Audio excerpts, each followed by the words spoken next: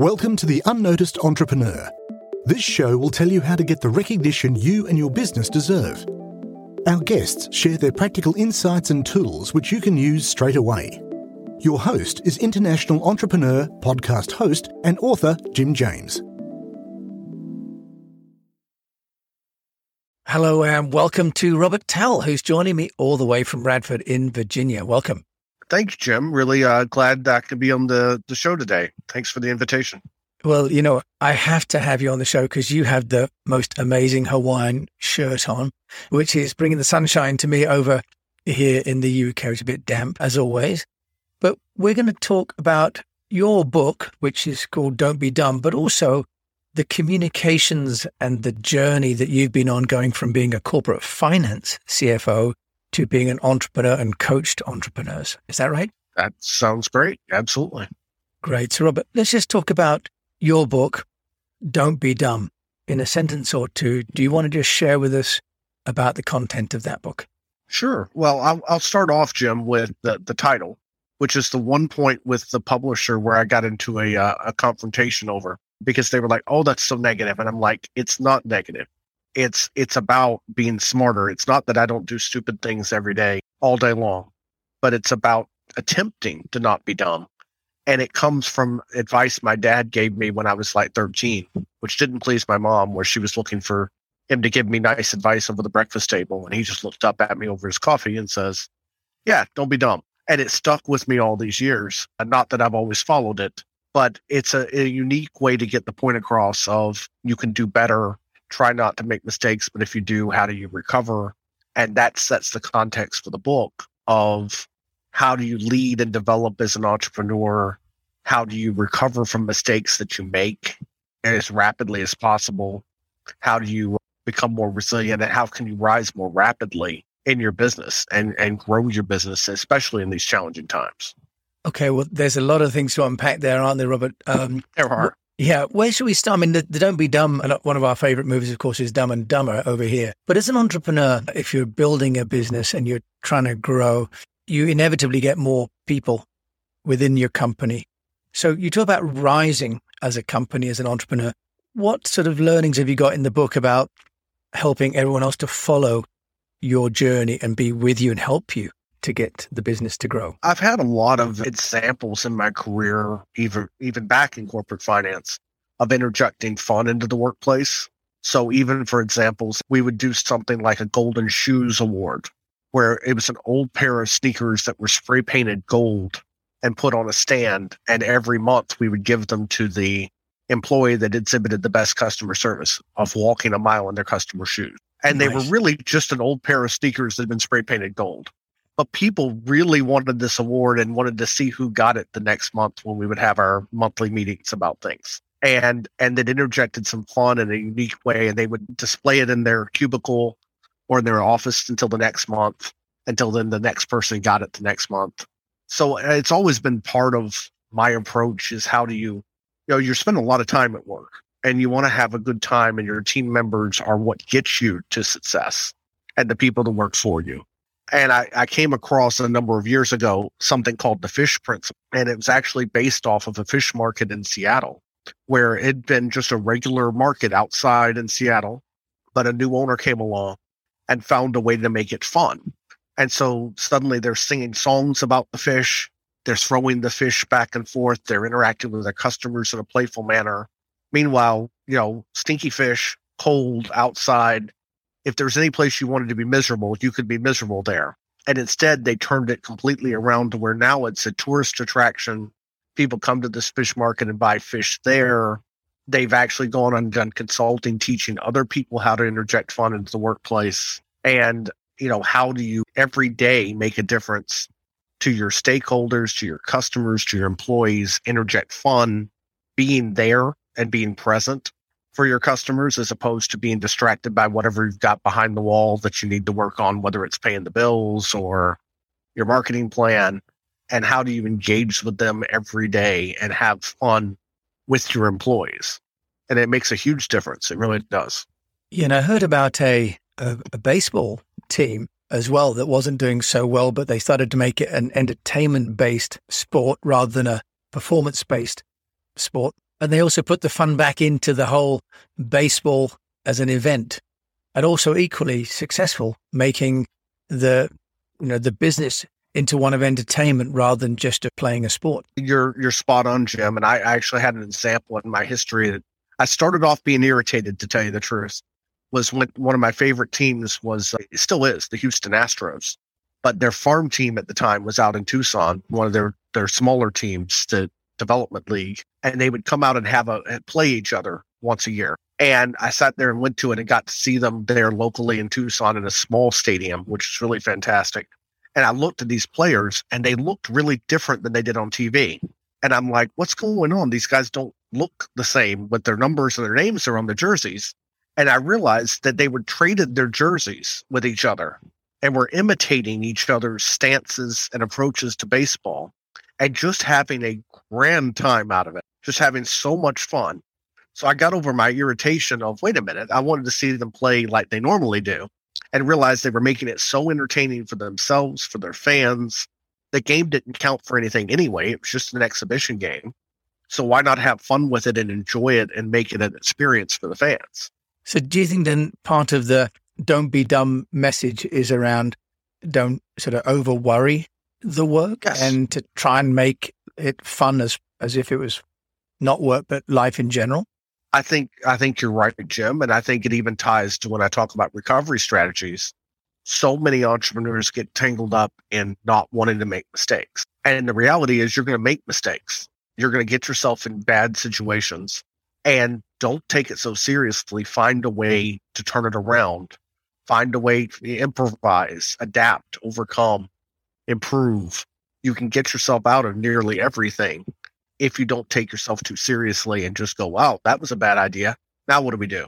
So can you give us an example then, Robert, of how one of the sort of chapters in your book has case studies? Can you give us an idea of one that you think is particularly relevant? I can get you an idea of one that I ended up with what I would call the worst conference call in history, kicking off a major project with a client that we worked on for 4 years, and I made the mistake of using their conference call system versus my conference call system. And for the big introductory kickoff call with hundreds of people around the world, and their conference call system, we had no control over, and it introduced everybody who joined. And so you start the call and it's beep, Jim just joined, beep, Bob just joined, beep, Sally just joined, for the first 10 minutes of a 30-minute call, interrupting constantly. 10 minutes of me being able to talk clearly, and then everybody started leaving it and also announced their departures. And I'm sitting there and I'm frantically talking to my IT person when I'm on mute between the beeps, trying to get him to change the system, which he can't because it's not our system, and hung up, finished the call. Dreadful, horrible call. Worst one I've ever had, thinking that's it. We're done. We're in London at the time. They may not even pay for us to fly back home. We're done. This whole assignment is finished. And had to sit there and go, okay, what lessons have I learned out of this? Is, first of all, you got to own it. I made the mistake. I have to go down the hall now with a recovery plan, which is we can do another call tomorrow and record it on our system. But I have a window of about 5 minutes to get down the hall and save this. If I hesitate, we've lost it forever. And I can't sit here and moan about my fate or my mistakes. I just have to find a way to recover. And I did, and it worked out, and it turned into like a 1.5 year assignment that worked very, very well because I got to them and I owned it and but didn't just say I made a mistake. I made a mistake, and here's what I'm going to do to fix it. Here's how I'm going to improve and how we're going to recover.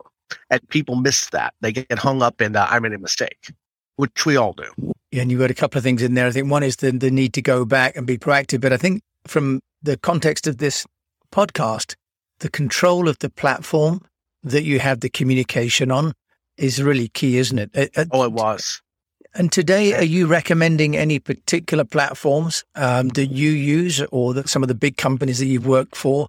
Are they all using Teams, or are they using Zoom, or are they using other tools? There's pros and cons to both. I mean, traditionally I use Skype, but it got a little bit clunky over time and not nearly as good as it used to be, and have used both Zoom and Teams. And there's pros and cons to both. I would say Teams has an advantage because you can also have a repository of documents and documents to be shared with people that you're interacting with. So when you're working on projects or have ongoing interactions, Teams, I think, wins that way over Zoom.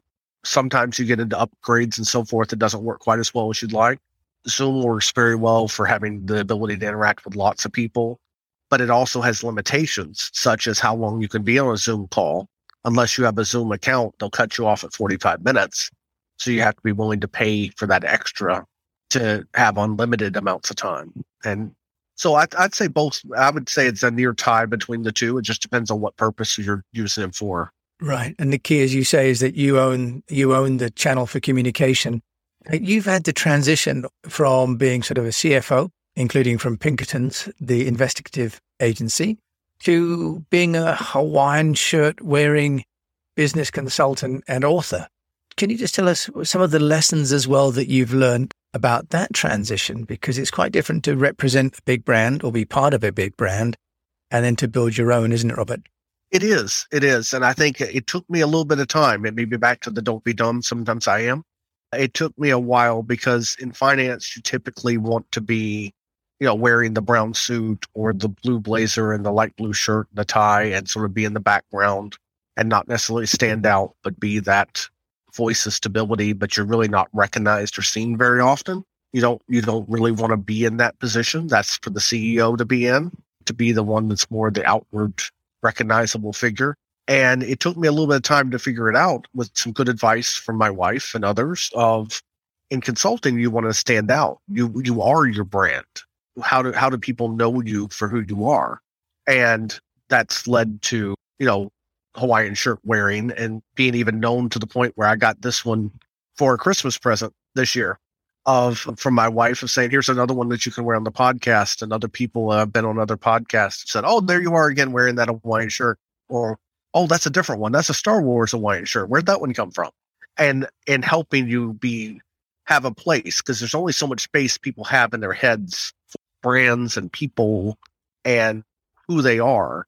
And being known for something, whether it's something as simple as a Hawaiian shirt, stands out, where a light blue shirt and a blazer doesn't stand out a bit. Yeah, I'm slightly embarrassed because I'm wearing a blue button-down collar shirt today. So you've got the high ground on the fashion today. I don't know. I guess World War II bombers on a Hawaiian shirt might win today, Jim. I don't know.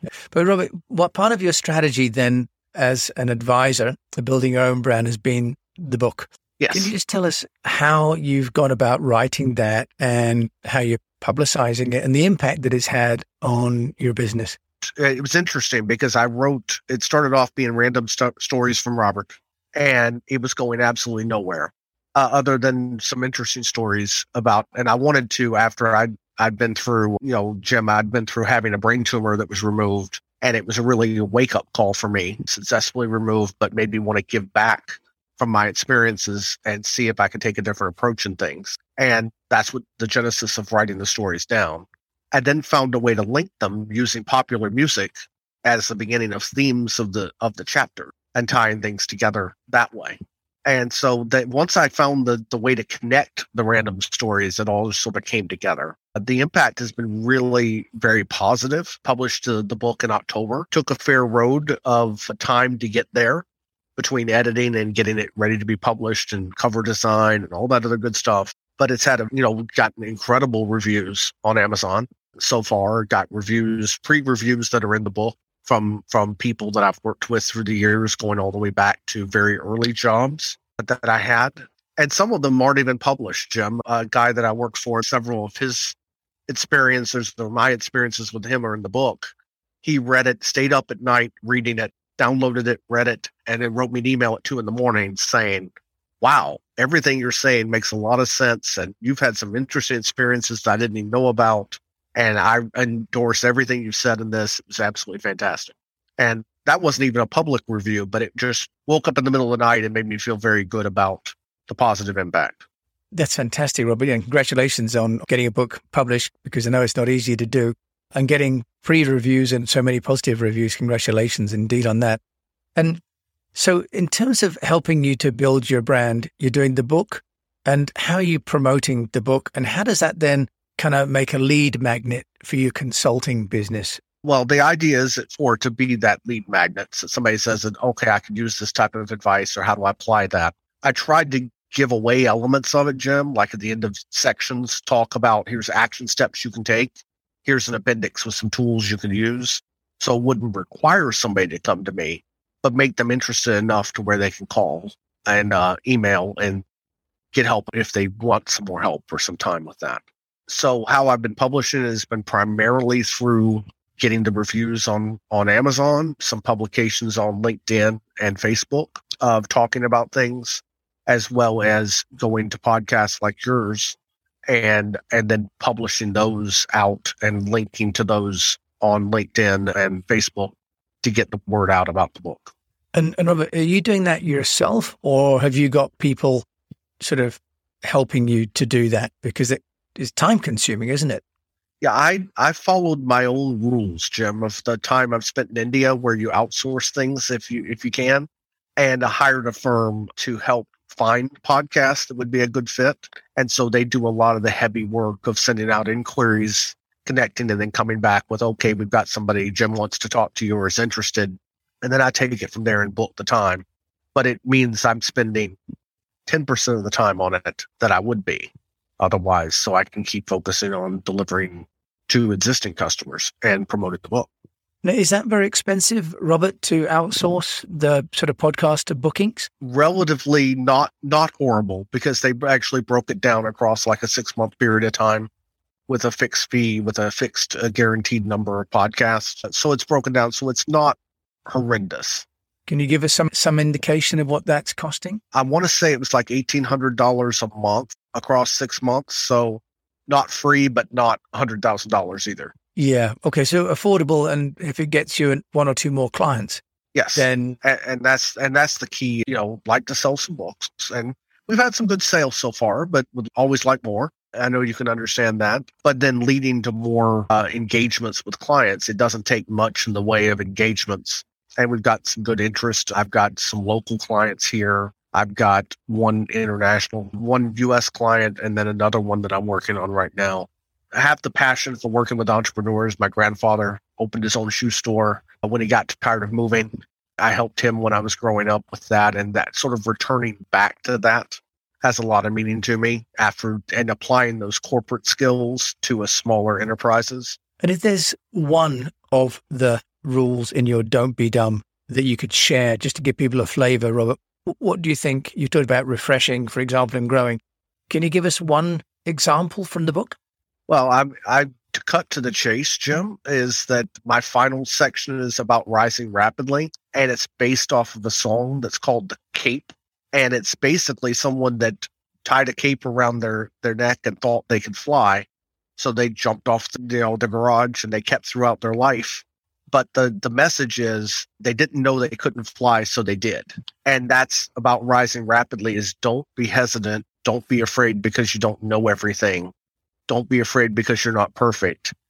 Put on your cape and fly. You can do this. You can go forward and achieve great things.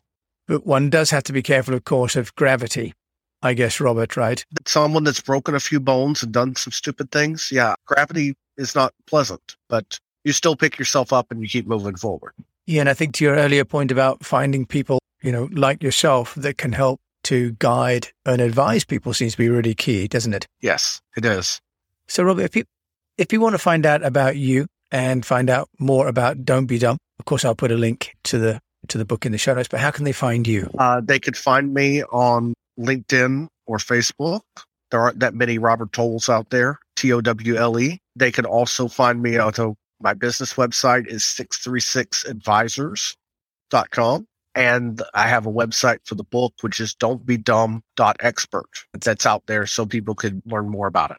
Okay, it's Robert Toole joining me from Radford in Virginia. Thank you so much today for joining me on the Unknown Show. Congratulations on your amazing success with your book. Thank you, Jim. Really appreciate the support. Thank you. You're more than welcome. Thank you very much, everybody, for listening to this episode of The Unknown Show. And I will, of course, put Robert's details in the show notes. And until we meet again, I wish you the best of health. Stay safe. And as Robert says, actually, you can do anything if you put that cape of invincibility around you. But do look carefully before you leap off the building. We'd love to hear your takeaway from the show.